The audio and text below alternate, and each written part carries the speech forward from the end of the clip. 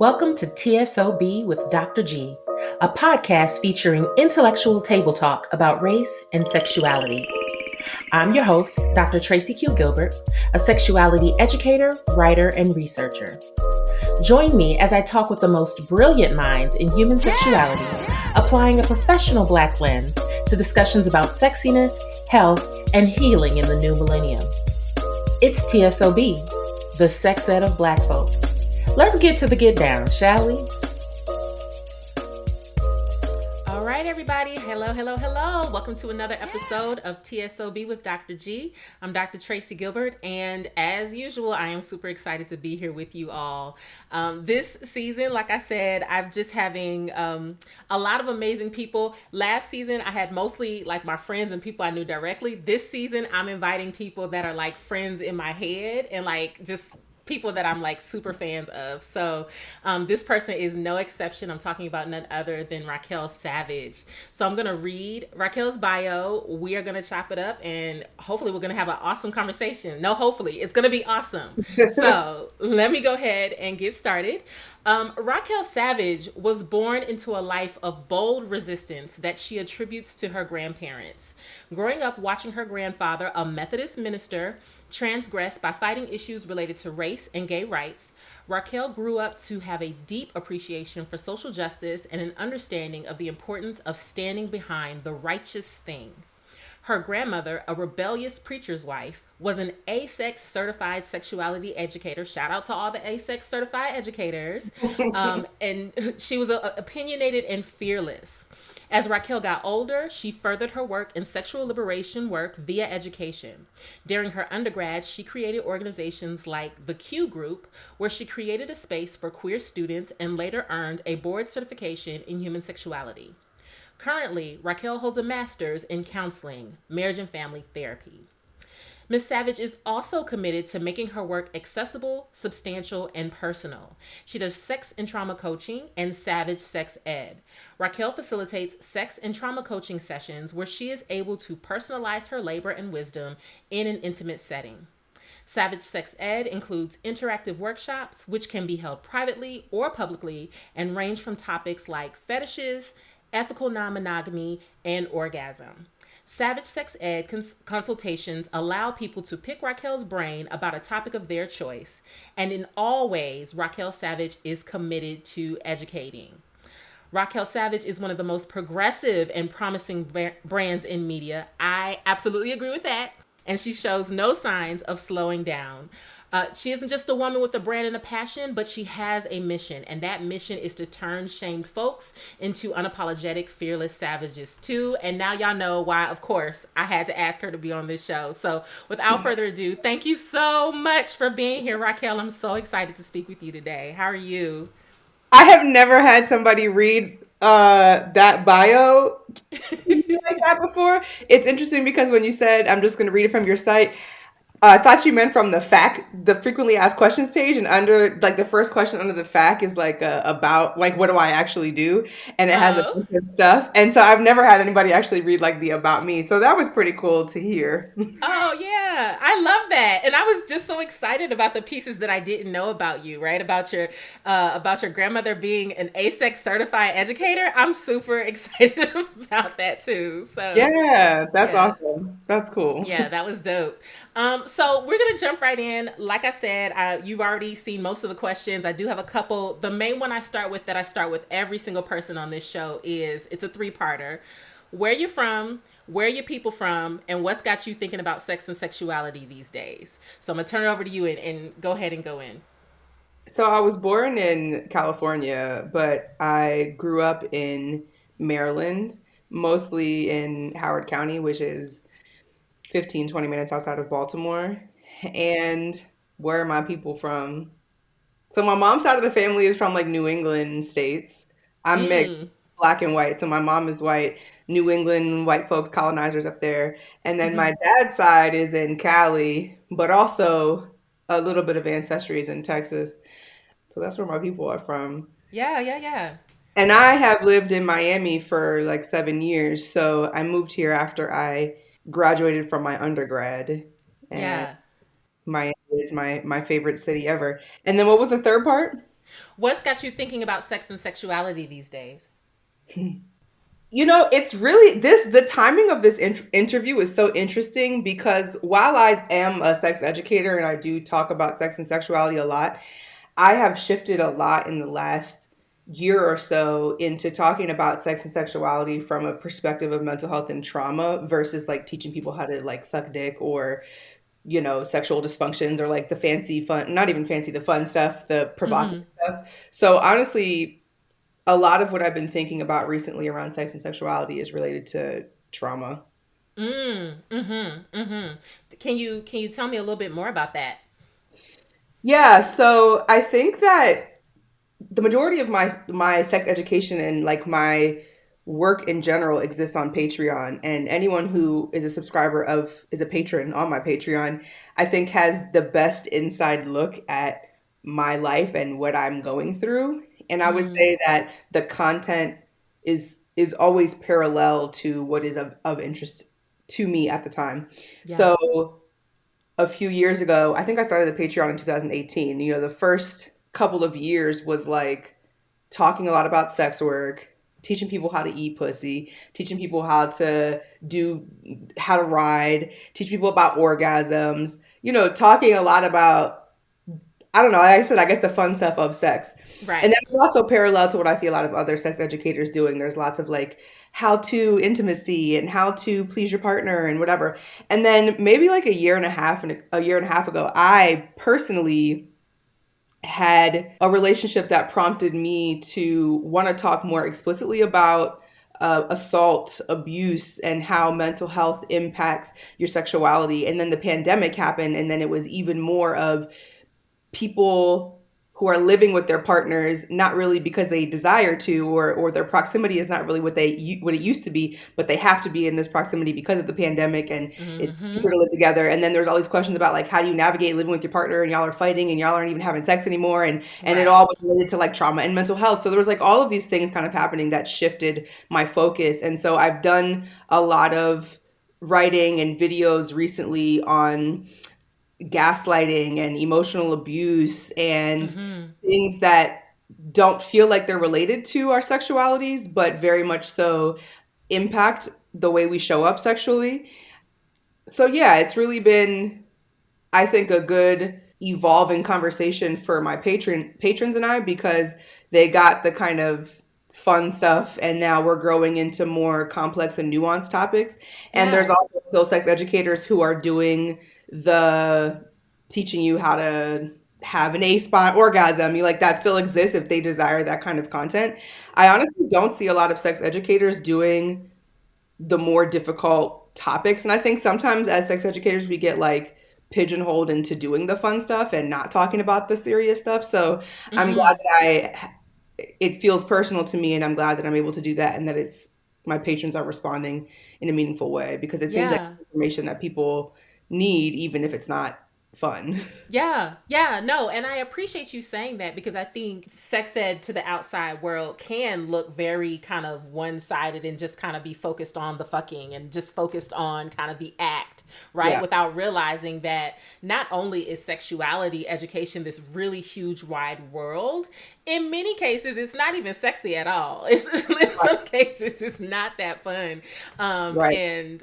What I love how to my eyes you seem like one of those educators who can kind of balance both, and that was one of the reasons I was like, I definitely have to get Raquel on this show, because while we love to talk about the fun stuff and we can talk about the juicy stuff, it's also important to kind of have that well-rounded conversation that's not just titillating but also intellectual. And so I'm really glad to be able to have you here to get into all of that. So we're Yeah. definitely going to get into all of that in just a second. I do want to back it up and ask you, just going back to where you said your people were from, and right, this kind of thing of your mom being from New England and your dad being from Texas. I'm curious about what that was like to have those differences, those cultural differences come together, and were there cultural differences, and what it was like being a kid in that kind of context.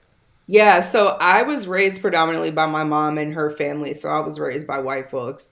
And Mm, yeah, so there wasn't really the cultural influence more so for me, and definitely as I look back now as someone with a clearer politic, a stronger identity. it was it's white folks, and it is. I'm not a fan of white folks, and that extends to my family as well. And my family specifically are the liberal kind of white folks who are like, we support. We're so progressive. And they're all educators, actually. My mom is a band teacher. Her partner is a music teacher. My aunt is a social studies teacher. Literally everyone are teachers. So, yeah. There were many things that were really, really wonderful about my family that absolutely informed who I am today. For example, teaching me about autonomy, making decisions on my own, having a strong sense of self, having my identity and core values in making what feels like doing the right thing, right? Compassion, humility. Those were really important concepts that I have later developed into other things. But then there was the other side of it that was true to anyone who, if you know any like white liberals, is at the end of the day, they're still white and their interests are still centered around whiteness. However, they're just like covered in this kind of facade. And that can be really confusing, I think, as a kid, especially as like the one Black kid in the family. So yeah, it was a lot of different things. And I think also it impacted how I showed up in different kinds of spaces and how I made sense of things. I was just thinking about this the other day, like, when I went to school, I was expecting that everyone had the core value of like doing the right thing and treating people with a sense of compassion and being Christ-like, because that's what I taught was taught. And then I very quickly was like realizing that that's not. It's not. People are not everybody's on the same page. Correct. And more to the point was that how the lens in which I was taught that was very white. It is very white to be able to say like, treat people nicely and don't fight back when go tell a teacher. But like when you're navigating the world as a Black child, as a Black person in general, as a woman, as a queer person, as a sex worker, whatever, you are engaged violently, consistently. So this whole like treat people with respect and non-violence and whatever, that shit is really not valid if you are navigated in a way that's violent. So right. And it was not something that I could really talk to my family about because their value was centered in this peace and nonviolence, which again, I think is wonderful. And it's not nuanced enough because it was from a lens of white folks. So I had to learn on my own and very quickly kind of how to navigate different spaces.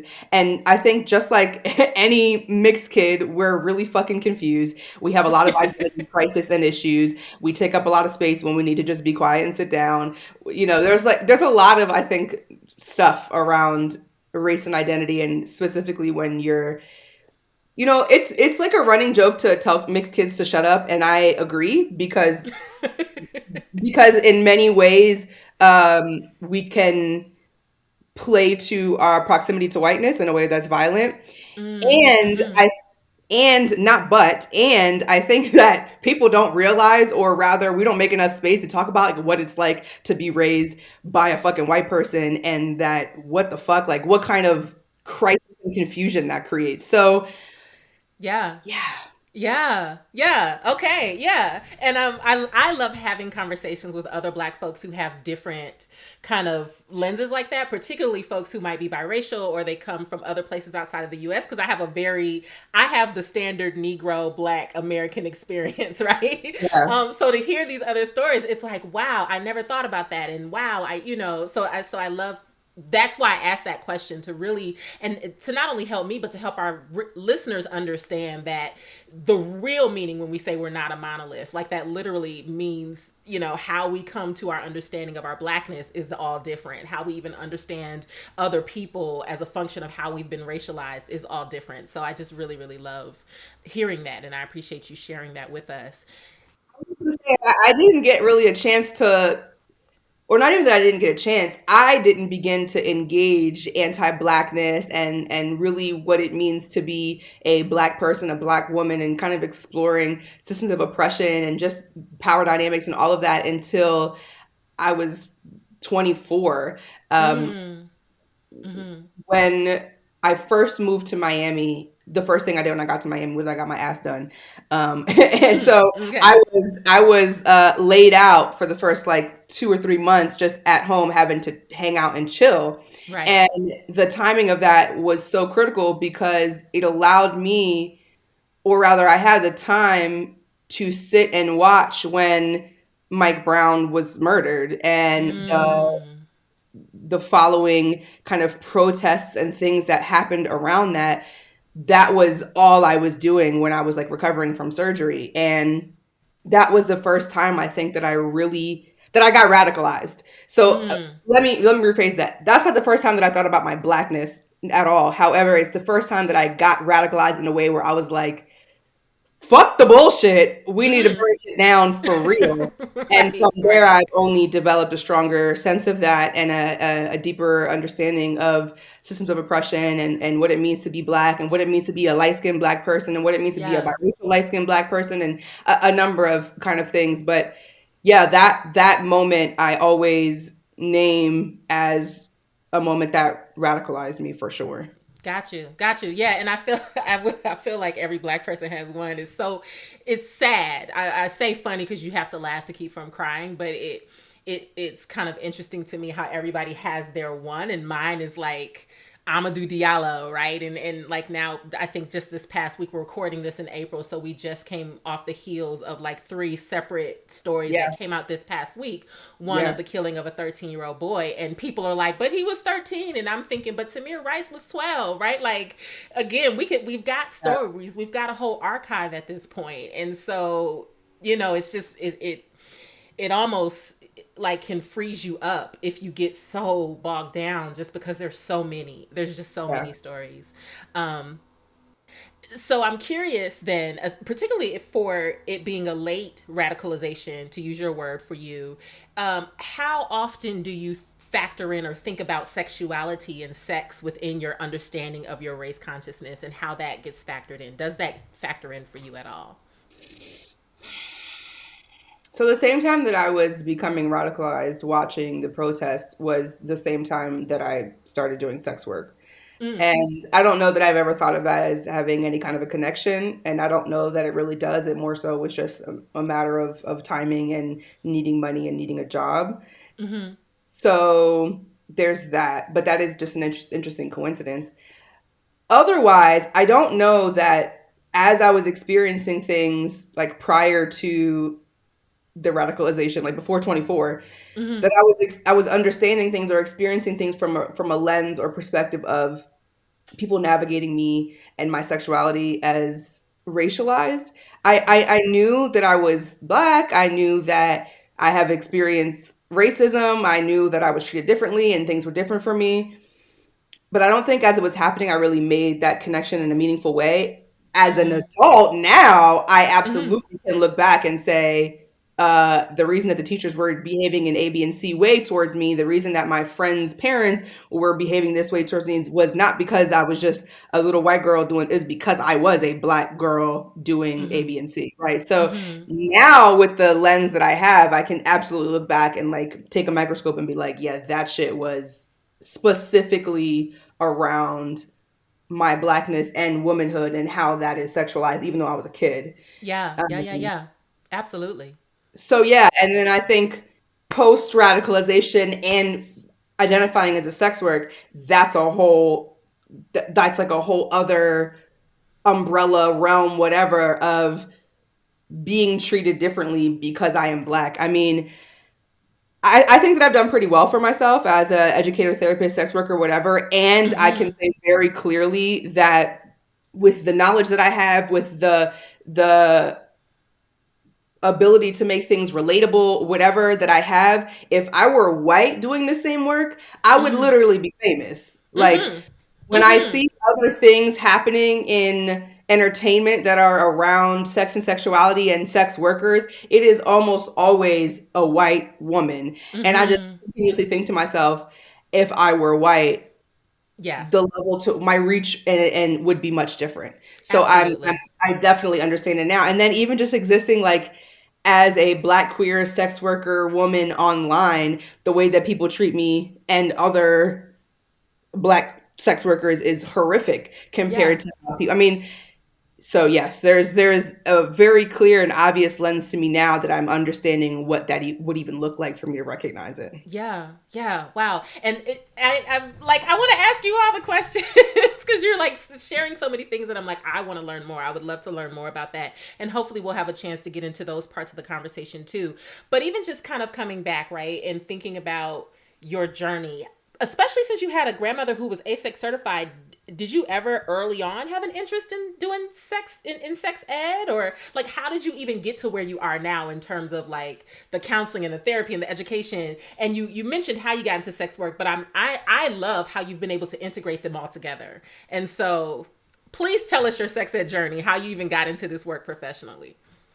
So I honestly have always been a very sexual, sensual person, and I Mm-hmm. think if I were to do like a deep dive into why that is, there would be a number of reasons, whether it be that was just like inherently my personality, whether it be because of trauma, whether it be because of being like bipolar and ADHD and that being a sense like a sensory stimulation thing, Mm-hmm. whether it be there's so many different reasons.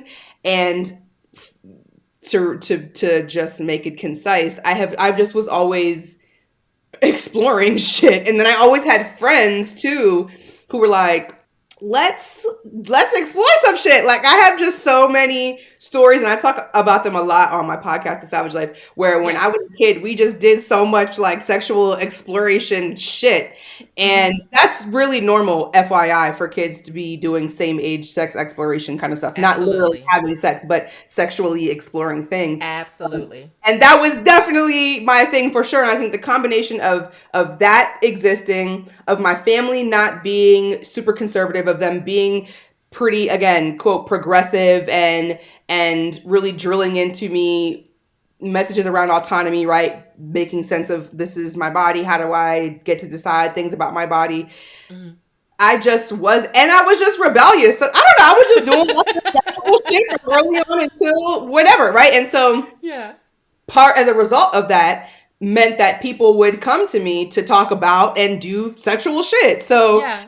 I, by proxy of that, just became like the go-to kind of person. And I don't think that I ever thought about it in a critical way. It was just like that's who I was and that's what it was and this is what the fuck it is and what do you need Mm-hmm. to know, sis? Let me help you out. Right, right, right. And then I went to college and I got my undergrad in business communications. I wanted to be like Lala Anthony and be like a VJ on MTV or Mm. something. I just wanted to be famous. I didn't really care. I just was like, let me do something. Mm-hmm. And I recognized more specifically in college kind of the critical and political side of things, which is when I started the queer club at my college, which was very rebellious because I went to a historically all girls Catholic school that never had a queer club before. I was like Mm. pushing boundaries there. And I also think at that time I really realized how being the person whose reputation was centered around sex influenced my relationships with people and how I made sense of my sexuality. So, for instance, I've always been interested in relationships with people who are not men, but Mm-hmm. it became very sexualized where it was like I'm the girl who like everyone would go to have their girl experience. And while that's Mm. like fun, that's also really dehumanizing. Objectifying. Yeah. Yeah. And so I kind of made that connection to and realized like wow, most of the relationships I've had with women, whether they were romantic, sexual, whatever, like have been very shallow and I haven't even really experienced the level to which I want to, right? So that just Right. started thinking about more things, but didn't put anything together. I just was like in college doing my thing. And then I graduated, couldn't find a fucking job to save my life. Just Mm-hmm. couldn't find like journalism jobs. Then I looked for like entry level. You have a undergrad degree jobs, wouldn't get hired there. Then I was like, all right, fucking let me look at retail. Wouldn't get hired there. I was not finding any work. And that's what Mm-hmm. prompted me to get into sex work and move to Miami. And I was like, I'm gonna be Amber Rose or Black China. Like I'm just gonna be whatever. There it And is. Right. simultaneously, though, I had a conversation with someone who worked at like a news station at a news station in Baltimore, and they were like, "What is your thing? Like, you can't just be famous. You got to have a thing. And I was like, I don't know what my thing is. And they Have were you like, not seen folks in Hollywood? There's lots of folks that's famous with no thing. which is true, but talking again about being racialized, I'm sure that that played into it, Fair, right? Because white folks definitely can get away with doing nothing and being famous. Uh, fair, fair. so they were like, you need to find a thing. And so it took me about a year to really think about that. And like I said, I had started doing sex work. I was in Miami. I was getting a lot of it. I was getting a lot of attention in the sex work industry. And I was like, oh, right, people be talking to me about sex. So maybe I can just like make that into a career somehow. So I started Mm-hmm. doing research and I was like, oh, I'm going to become a sex therapist. And then I was like, that's cool. Yes. And then it was like, bitch, you got to get your master's to become a sex therapist. I was like, oh, fuck, well, I guess I got to go back to school then. And went back to school, got my master's, got a separate certification in human sexuality. And honestly, when I look back at everything and I think about where I am now, Mm-hmm. there was zero really intention in how I was doing things. I have to thank my spirit guide who just Mm-hmm. must have known and does know this is the things, so do Yeah, yeah, it. And yeah. just like I really cannot. There was no like, here's the plan. I'm gonna do it like this. I'm gonna execute it. It's gonna be boom. And now I'm here. Wow, I did a great job. It was literally like, Yeah. all right, well, I'm gonna do. Okay, well, we gonna see about this. And it just Yeah. worked out, honestly. And yeah, and so now here I am as a therapist and doing sex coaching and doing trauma coaching and having a nonprofit where I'm allowed to kind of curate that space and doing all different kinds of things centering around my identity as a sex educator and sex worker and all of the peripheral things that come with that, including mental health stuff.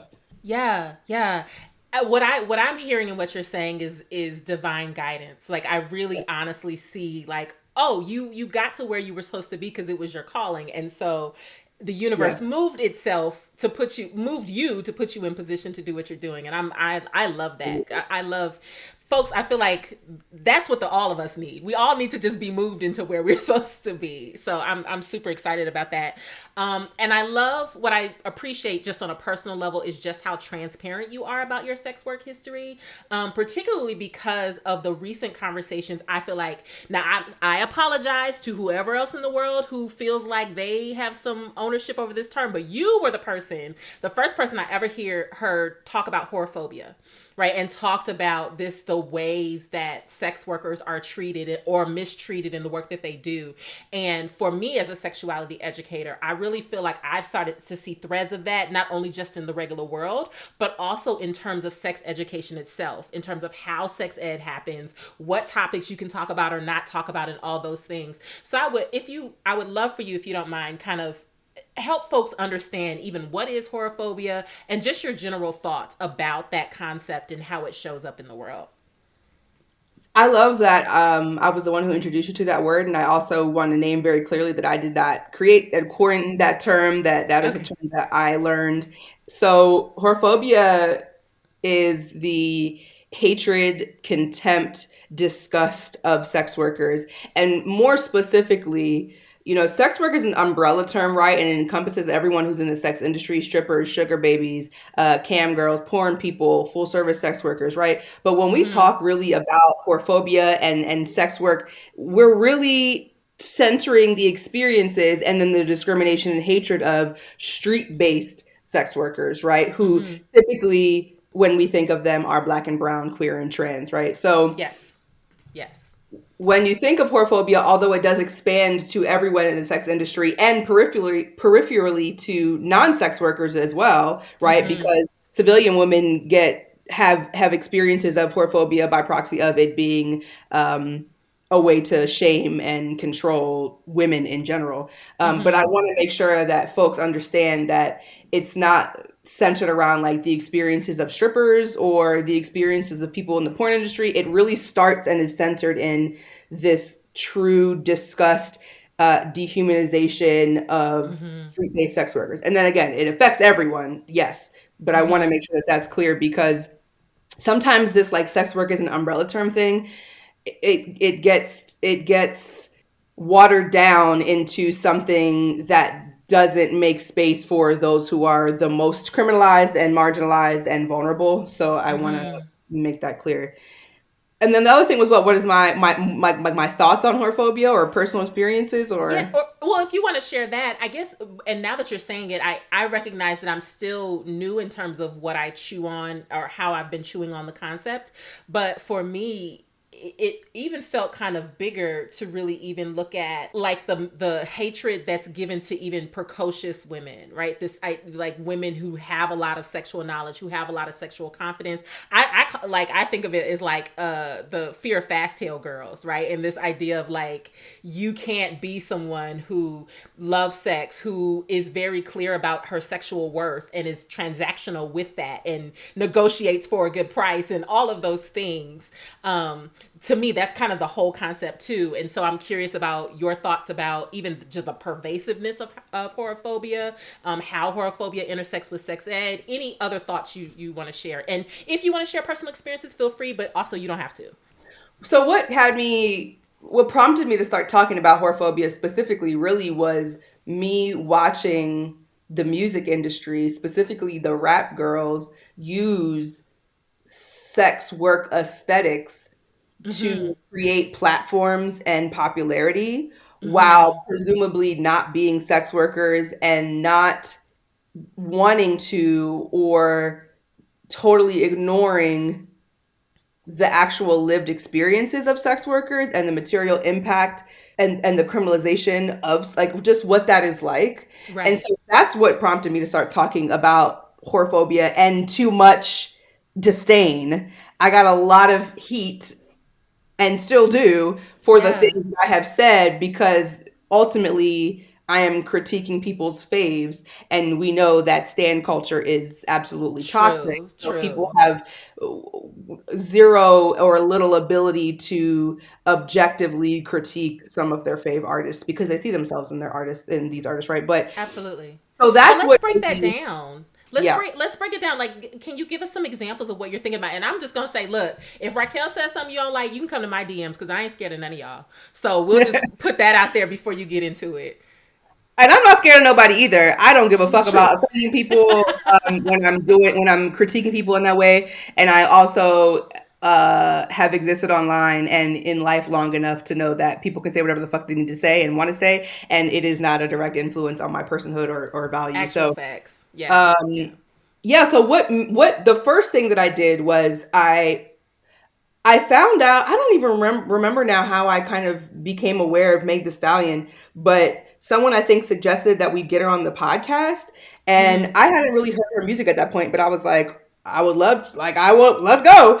And then I heard her music and I was like, oh, she's talking about slut shit. Like, she's with the shits. Like, she's talking about selling pussy. And I'm like, I fuck with that. Like, here's a bitch who's talking about the shit that we be living. Right. And then I saw a clip on Twitter of an interview that she did, and where she said something like she recycles her body so that she doesn't run up her body count. And I was like, are you selling pussy or not? Because no prostitutes give a fuck about a body count. Right. Moreover, how confusing is it that in your lyrics you're talking about fucking and sucking and getting your shit ate, and then in real life you're talking about preserving your virtue, essentially, which ties into patriarchy and misogyny. So, which is very confusing to me. And so I tweeted essentially, and it was, my desire was to create conversation, not to make a definitive statement, was essentially just wondering, like, how do we reconcile those things, and how do we make sense of what it means to pander to men in a way that uses sex work aesthetics but erases the experiences of sex workers and ultimately still buys into patriarchy. And, just like, what are y'all thinking? And it just exploded into this, like, I hate Meg. And then the funny thing was, her stans, in response to me asking these questions, directed pretty violent whorephobia towards me. So these are people who are singing along to lyrics that are talking about selling pussy, but then when a bitch who actually sells pussy makes a critique, it's, you are a dirty fucking slut, you're selling pussy for $5, I seen your ashy ass And I'm like, so what is the truth? Like, What's the truth? Is it Uchiwali or One Mic? Which like, is one? we like what? And so that was really what. And Yeah. then that later led me to write a piece in Bitch Media expanding more on sex work aesthetics being appropriated in, you know, in general and specifically amongst the rap girls. And like, you know, Saweetie, I think is how you pronounce her name. She has the that's my type, nigga, that's my type. And she's talking about rich dudes, but then later in the song she says something like, you bitches fucking for the rent, you a thought. And it's like, it just doesn't. So yeah, yeah, yeah, And yeah. one of the things that I want to say, because I feel like this is important to say, is people don't owe anyone disclosure of their sex work identity. And we have to make space for what it means to talk about these things and romanticize and popularize and whatever Mm-hmm. these things in a way that separates them from the people who are actively doing them and who are the most vulnerable, right? So, Yeah. and then, you know, another thing that kind of snowballed this was, and what really kicked off the continuing the romanticization and kind of normalcy of sex work in this separated way from actual sex workers is, Mm-hmm. then Meg went on to do the remix with Beyonce, and Beyonce says, I might start an OnlyFans. And that Yeah. essentially made OnlyFans a household name. And then we saw the impacts of that, which again had material impacts on actual sex workers, because at some point, I think Bella Hadid made an Yeah. Yeah. OnlyFans Yeah. a picture saying that it was a nude, but it wasn't, charged like $200 for it. And when everybody was rioting about that, OnlyFans decided to make there be a cap on the amount in which sex workers are allowed to charge in our DMs, right? So Yeah. like there's it I really, my focus has been a lot around how sex work aesthetics, specifically full service sex work aesthetics, have been appropriated, and what it means for the culture Mm-hmm. and what it means for sex workers. And I have talked about it less recently because I don't feel like it at this point, but periodically I get like tweets where it's like, you know, I saw something happen, and Raquel tried to talk about this a couple years ago, and y'all was trying to Mm-hmm. act like it wasn't, but now y'all are seeing it, you know. So it's like that's Right. validating in some way, but it's also like I'm over it. I'm not over it, but I can't continue to center my like energy and labor around that when it's like y'all already know the point is that y'all hate sex workers. Sure. So Yeah. Yeah. Yeah. And I think as a layperson, I guess what's frustrating to me is I still think there's this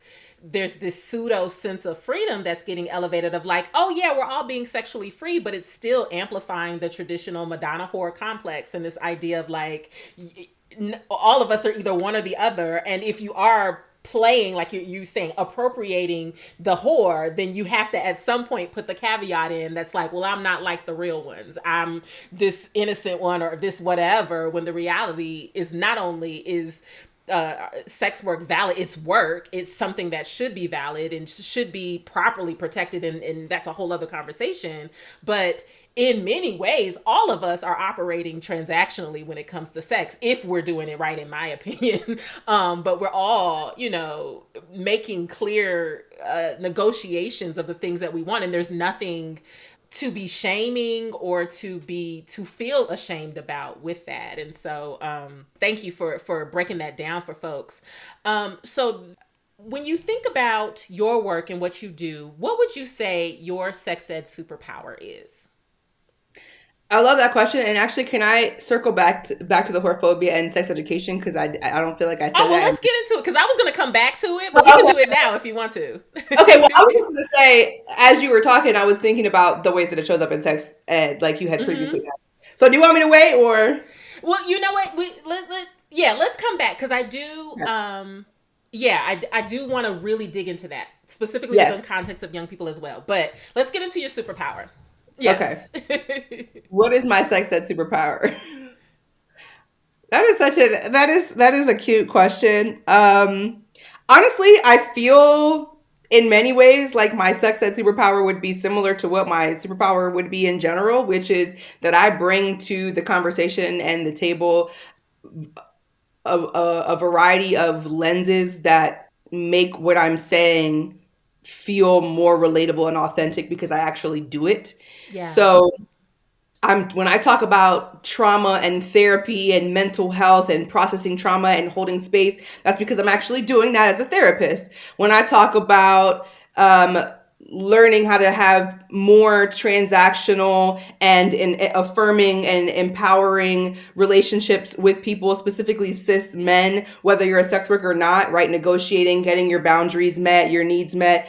That's because I'm actually doing it. When I'm talking about sucking dick for money on a yacht with NBA players, that's because I'm actually doing it. So there is, I think, an authenticity to me that is largely what has made me successful, because people know that I'm not bullshitting. People know that when I like log off of Twitter that I'm not actually a school teacher and like no shade to school teachers, right? I'm just saying that my all of my identities are actually real.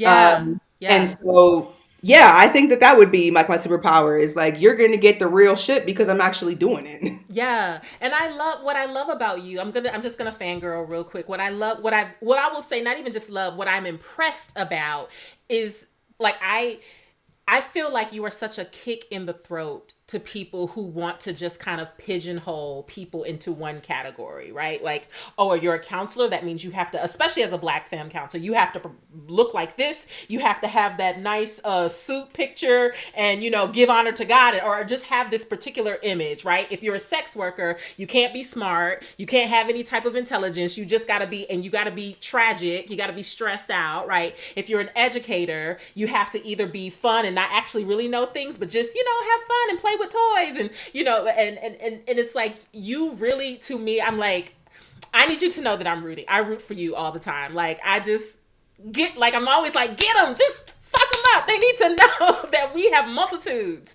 So I really appreciate it, and I agree. I think that is a superpower that you have, of just really being able to hold all those things, and just when people understand you, it's like, you thought, here's another layer, and we're gonna go with it. And I'm still the same person I was when I said the other thing the other day as well. So thank you. I appreciate that. Yeah, definitely. Let's get back to the education piece. And I would love to, because I'm always thinking about, like, I know we are the world, but I'm also Black.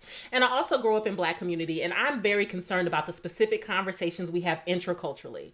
So I would love for you to talk about what you feel like Black people in particular, what are some of the places where we can stand to do better when it comes to maybe even thinking about whorephobia, or thinking about sexuality in general, or just places where we just got it fucked up and we just need to be doing better? Like, how would you answer that question? Black people in general, or Black sex educators? Either or. I would say in general, and this applies to sex educators and anyone else, is moving away from, or rather diversifying, not only the people that you're in community with, but the way that you create and center your content around. So much of what I typically see is like everything. And this is a reflection of culture in general. So it's really not unique to Black folks, but because we are Black folks, I want Black folks to do it better. Yeah. Everything is centered around cishet women and cishet men. Yeah. And more specifically, the conventionally correct version of that. So the Black love and the attractive. That's exactly where my mind went. Right. And all of that. And I ask people and demand of people that they queer that, for starters. Like, not everything revolves around cis men and cis women. So let's just get that out the fucking way. Right. And that will not be reflected in the conversations that you're having or the content you're creating if you're not in community with queer folks. So like, you need to motherfucking expand your community. And simultaneously, and perhaps before, is unpacking your homophobia and queerphobia and transphobia. So because a lot of people are not doing that work, and that shows up in regular day-to-day conversation and in any kind of professional career spaces. And then in addition to that, doing the same thing with sex and sexuality and sex workers, right? So unpacking and starting to interrogate beliefs and things, practices that you uphold that are aligned with rape culture, and things that are misogynistic or internalized misogyny, right? If you are a woman, and things that uphold and perpetuate whorephobia, right? Like really starting to interrogate all of the isms and phobias in a way that you can take accountability for what you have done, the harm that you have done, the harm that you will continue to do by proxy of your identity, and how you can actively and always be an accomplice to these other communities because they all were our community. Like Yeah.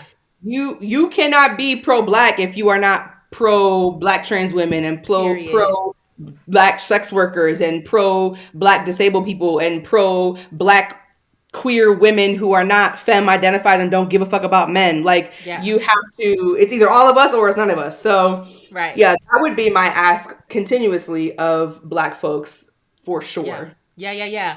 Let me, just for the folks who may not be clear, can you give a brief understanding of what is rape culture that you mentioned that? Yeah, so rape culture is the trivialization, the normalization of sexual assault and the various ways that that shows up in our community and Yeah. media and culture and whatever else, right? So that can look like so many different fucking things. That can look like victim blaming, right? Well, she was wearing a skirt, or that can look like making it a joke or not that serious that someone got another person drunk in order to essentially decrease and shift their decision making in order to have sex with them. It can look like literally any rom-com that you watch. Put on any fucking rom-com and you see that the center of the premise of the fucking movie is about like wearing down the woman so that she eventually falls in love with the man, right? Like there's so many ways and we'd be here forever, but those are the things I can think of off the top of my head. Sure. Thank you for that. So yes, let's do the sex ed thing. Let's talk about whorephobia and sex ed and what's on your mind. Do you still remember it?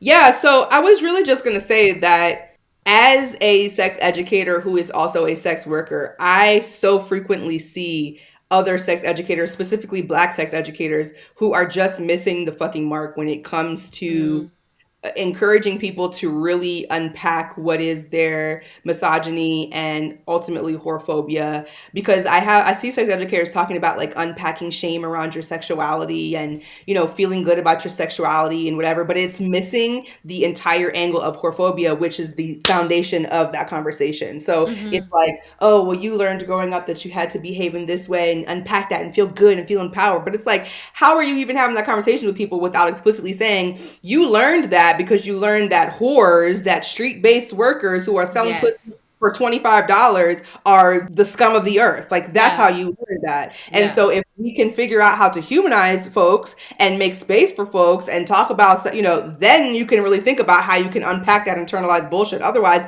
it's fake. Yeah. And what I love about I make the link because again, a lot of my focus is on at the K-12 level, and I make the link thinking about the girls who may not have gotten to the formal level of being sex workers, but they have sex. They maybe have a quote unquote high body count, and they're treated as if, oh, they're the worst thing ever. They're traumatized, and oh, something happened to them when they were younger. They have these different things, and I think, particularly as black femmes, I think there is this conversation that we don't have about how black girls often have to walk this line of anything that they do, they can be judged either or. And so they pass on that judgment to the girls who are actually on the other side of the line to kind of like pit themselves against it, when it's like, we're all in the same boat and we're all just at different places in terms of what we like or what we don't like, or even how comfortable we are in saying what we like and what we don't like. And I think that, to me, as an educator, when I then go in classrooms and we start talking about, well, what is healthy sex and what's not healthy sex, I feel this frustration, and I hope other educators can relate to this frustration of wanting to say, let's talk about desire. Let's talk about pleasure. Let's talk about the things that you would like to have happen, and talk about what it's like to be in an environment where even just saying, I would love to have sex with more than one boy, or I would love to have this happen, or I would love to have sex with girls, or I would love to do this, and how that can't happen because that's not healthy, or that it gets coded as like, oh, problematic, or all of these different things. And so for me, to me, there's like this through line from how young folks are taught to think about sex to whorephobia and all the things you're talking about in adulthood. Absolutely. And more to the point is that some of these girls are traumatized. Some of these people have had experiences in childhood, and we very rarely make space for that, which is also an extension of whorephobia, because we do this thing where we're like, we look at sex work as either it's so empowering, so amazing, oh my God, it's wonderful, they're making so much money, shout out to them, or they're doing it because they're traumatized, and it's this dichotomy, and that never ends up humanizing anyone, right? And it also doesn't leave space for these multiple experiences. So the reality is that some of us are having sex and exploring sex and sexuality because we're traumatized, and that's valid too. Let's hold space for those people who that's their experience, and it doesn't have to be this kind of like, so I just wanted to name that, because that's a great point. When we start talking about that side of it, because it's the same thing, it's like, well, they're traumatized and they're doing this, then we don't actually get to talk about what that means, how that happens, how can we assist these people in healing the trauma and finding grounds that feel consensual and safe, right? Like we don't even get to get into that. So it's when I think of kids and teenagers, whether it's like just talking about sex, not sex work specifically, people really freak out when they think about kids and teens being sexual or having sex, right? And people have no emotional tolerance for, right? Like they cannot stay present in what they're experiencing when they think about kids and teens exploring sex. And it just leaves space for so much fucking vulnerability, because then kids and teens never get to learn anything good. And then they go on to have really traumatic, if not already, sexual experiences. And it's fucking horrific. And then the cycle just continues. So I really, I really feel like the conversation around kids and teens has to include or be centered around adults and how adults are engaging kids and teens in order to even make that any kind of progress in that. That's a great point. That's a great point. Absolutely. Yes. Right. So let's say then, Raquel, you've got someone listening who maybe is a parent, and they're like, you know what? This is a little scary, but I think old girl is making sense. And they're like, but I don't know what to do next. What would you say for the person who's listening, who's like, I know, I hear you, I want to do better. Where do I begin? What do I do? What will you share? I really think with parents, the first thing that parents need to do is, and this is really hard, and this is why it typically doesn't happen, is sit down and start reflecting on, interrogating, introspecting, whatever, thinking critically about what comes up for you when you start thinking about any of these things. And more than likely, it has nothing to do with your kid or the kids that are around you. It has to do with shit that you have experienced and internalized, which sometimes actually can be about the kid, because sometimes it's about like misogyny and patriarchy, which is about ownership, right? But really thinking about what comes up for you. What comes up for you, meaning what is the messages and the meanings attached to whatever you're thinking about. So you see your daughter in, I don't know, a fucking skirt or something, and you're like, the message and meaning that pops in your head is, she's a slut. Okay, what are the things that you learned about sluts? I learned that sluts are bad people. And my dad told me that I would be a slut if I wore that. Okay, and how did that make you feel to identify with perhaps being aligned with being a slut? It made me feel like I was a bad person. Where did you feel that in your body? In my chest, in my back. And that feels really uncomfortable, right? Yeah, that feels really fucking bad. And thinking about kind of all of this bigger sphere of, it's trauma, really. All of these things that we're carrying. And thinking about the internal voice, right? Like who's saying and who's repeating these messages? Is it your parents? Is it a church person? Is it you now? Your own voice? What are the things? There's like so many things, right? But I think really is encouraging parents to sit down and think about what comes up for them around without being impulsive, right? Because it's like normally something happens and we just immediately react without taking the time to say, wow, this is making me think of this, and this is feeling really uncomfortable in my body and whatever else. So starting there for sure. the next thing I think would be is learning about isms and phobias, systems of oppression, because part of that is learning about how we dehumanize and treat children and kids, because we essentially remove any autonomy from them and believe that we get to make decisions for them and they have no space to do whatever it is that they want to do. It's our responsibility to make decisions for them, right? Like, not to teach them how to do it. Yeah. Right. So learning about isms and phobias, which is I find doing that kind of psychoeducation with people is very helpful because it brings this factual lens kind of to the table where they're able to like make this connection in their head, like, oh, that's why A, B, and C. It's like, oh yeah, so now let's look at how that's been applied in your life. Let's see how do you perpetuate that. And an A-B of the systems of oppression is figuring out what privilege identities you occupy. So meaning, how are you responsible for perpetuating these isms and phobias, right? And what are the marginalized identities you occupy? How are you experiencing some of these things? How are you internalizing some of these things and then recreating them in your life?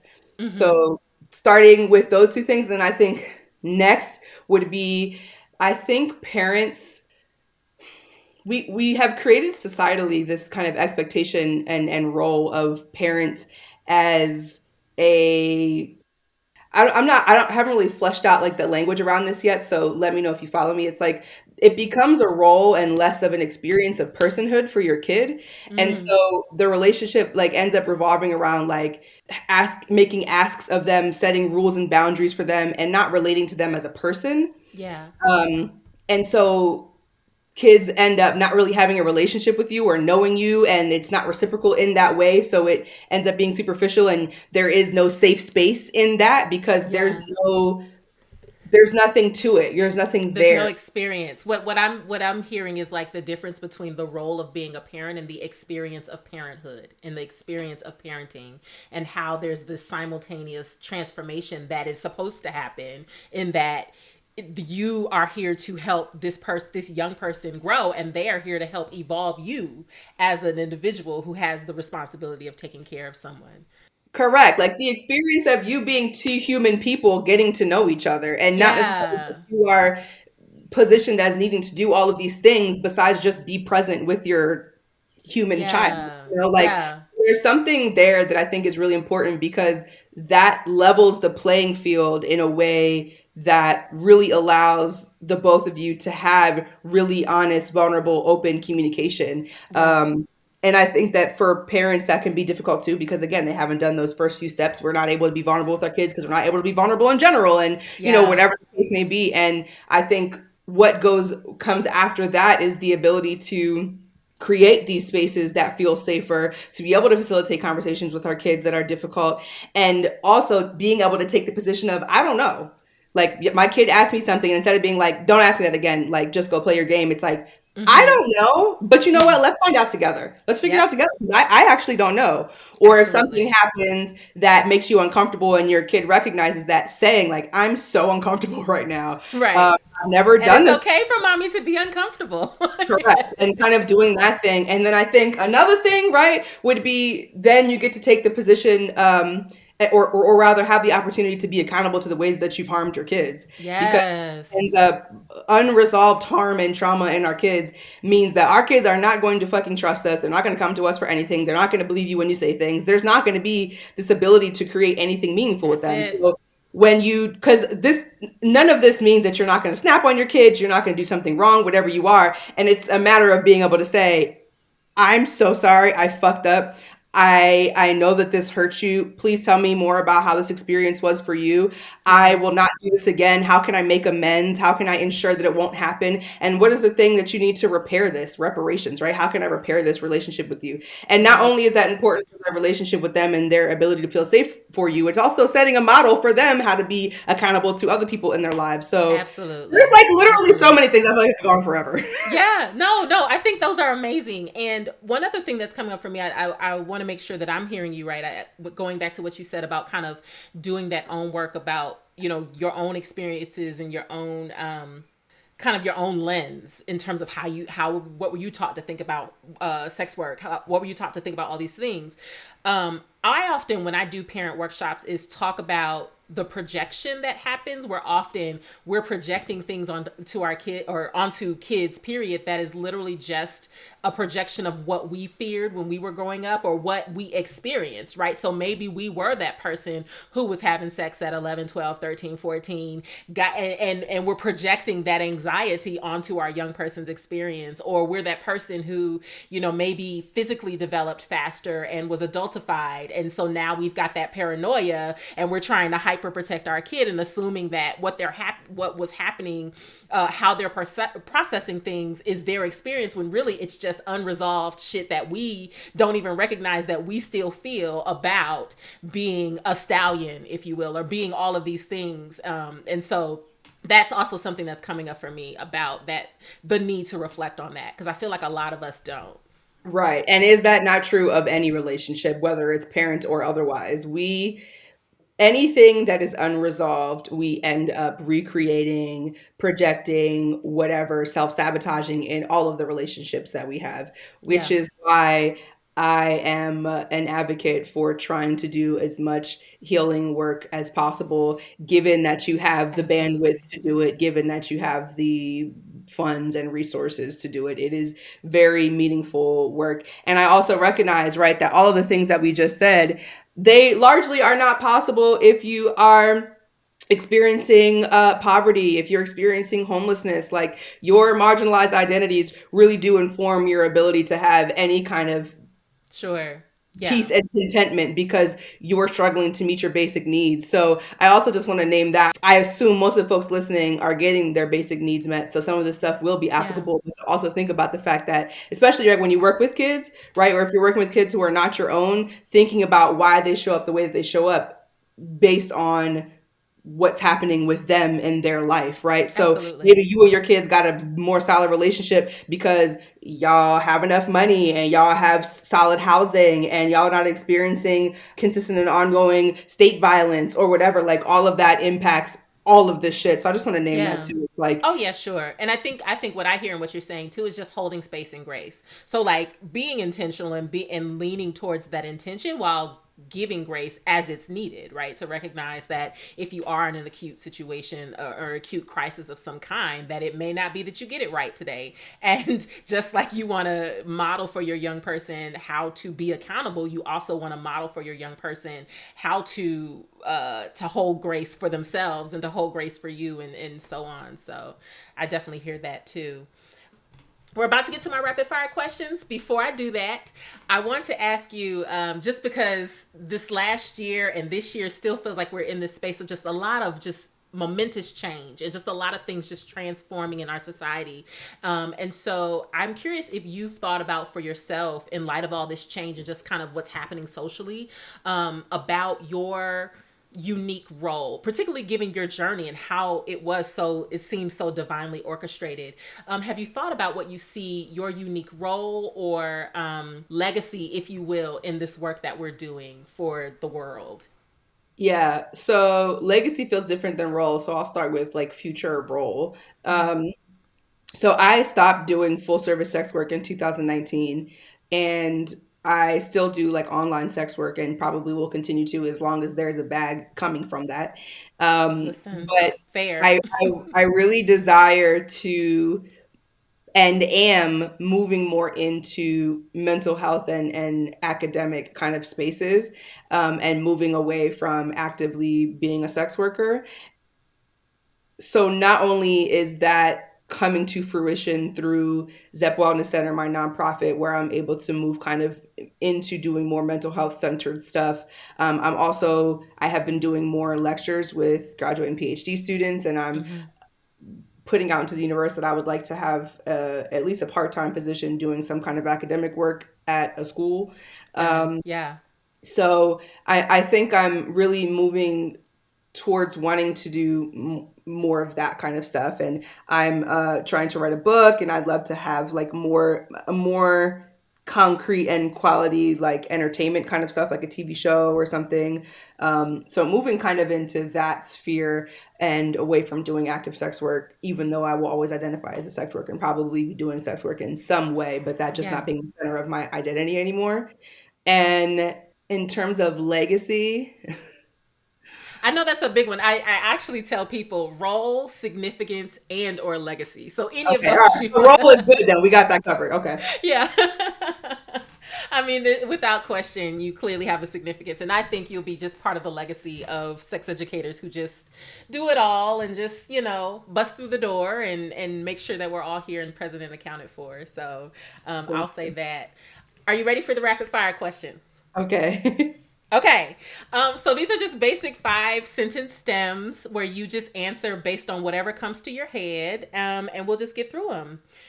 So the first one is sexiness is. The first thing I thought of was just like being fresh out of the shower. Nice. Yes. Okay. The sexiest thing about blackness and or black people is. Everybody wants to be us, that we are the originators, and more specifically, I think of Black trans women are essentially the fucking blueprint for everything. Talk about it. Okay? Absolutely. My go-to for feeling sexy is. I don't know, because I have not even been like thinking about sexiness at all. You know what popped in my head? Because again, I've been your fan for a long time. Watching you on Instagram once, and what in your stories you were like twerking to the Office theme, and I just thought I was like, yes, I love it. Yeah, but probably again, I really like when I'm in my most like natural state, and for me that is typically like right after I get out of the shower, and I'm just like, that's where I feel the best. Mm-hmm. Yeah. Okay. Sexual freedom for Black folk is achieved when we unpack all of our isms and phobias and feel our feelings. And feel our feelings. Come on. Absolutely. Last sentence stem. When I am done being on this podcast, I will. I'm going to go continue to watch The Falcon and the Winter Soldier because I'm obsessed with Sebastian Stan. Okay. I will say all the comic book stuff. I'm like, I study from afar. I know nothing about it, but I respect all the fans because I'm like, y'all really be knowing what y'all talking about. I'm just like, okay, just tell me when the next Black Panther coming out. That's all. Like, shouts out to y'all. I love it. Yes. Raquel, tell the folks where they can. I'm guessing most of the people who are listening are probably also fans of you and they already know where to find you. But just in case there's that one person living under a rock in Australia, tell folks where they can find you, all the good stuff that you have. This will be published in June. So anything you have coming up in May or June that you want to share, just talk your shit. Cool. So you can follow me on Instagram at Raquel Savage, RAQUEL Savage, and on Twitter, Raquel_Savage. You can follow my nonprofit, Zep Wellness, on Instagram and Twitter at ZEPP Wellness. Actually, before you move on, tell me more about that because I don't think I knew about that. Yeah. So I started this nonprofit in 2019. 2020 last year was the first full year of offering services. We're a nonprofit mental health organization, and we offer services exclusively to Black, Indigenous people of color, sex workers, survivors, and queer and trans folks. So all of our services are also free. We offer free trauma therapy, free yoga, free trauma-informed energy work. We do a rent relief program for Black trans women sex workers. We pay their rent. We have an art class where we get to draw our genitals. There's really so much that we do, but it's a mental health and kind of healing services thing. Beautiful. And exclusively staffed by the people that we serve as well, right? So our entire staff and board are Black, Indigenous people of color, sex workers, survivors, and queer and trans folks. Love it. And you can donate some money to Zep Wellness because we need your funds in order to offer fun. I was going to say, all this information will be in the show notes, so please know. bit.ly/Zep Wellness to give us some funds on the GoFundMe. And then, you can follow my production company, Kink Media Group, on Instagram, Kink, KINK Media Group _, and on Twitter, Kink Media Group. On Kink Media Group, I executive produce different projects for Black and queer folks and sex workers. So we have five different shows. And then, I don't know, you can go to my Patreon if you want to get up close and personal with the educational and introspective work that I do, patreon.com/Raquel Savage. And then if you one of the freaks who want to spend some money, OnlyFans.com. Savage. Give me some money. Bring your wallet. There it is. Awesome. Listen, all of it, all the things. Support this work. Listen, I am so thankful that you came and joined me today. I'm so thankful for this conversation. I know it's amazing. If y'all ain't excited or y'all ain't learned something, you need to go back and listen to it again, because this conversation was incredible. Thank you so much for being here. Thank y'all for listening. We will talk to you next time. And in the meantime, take care. Bye.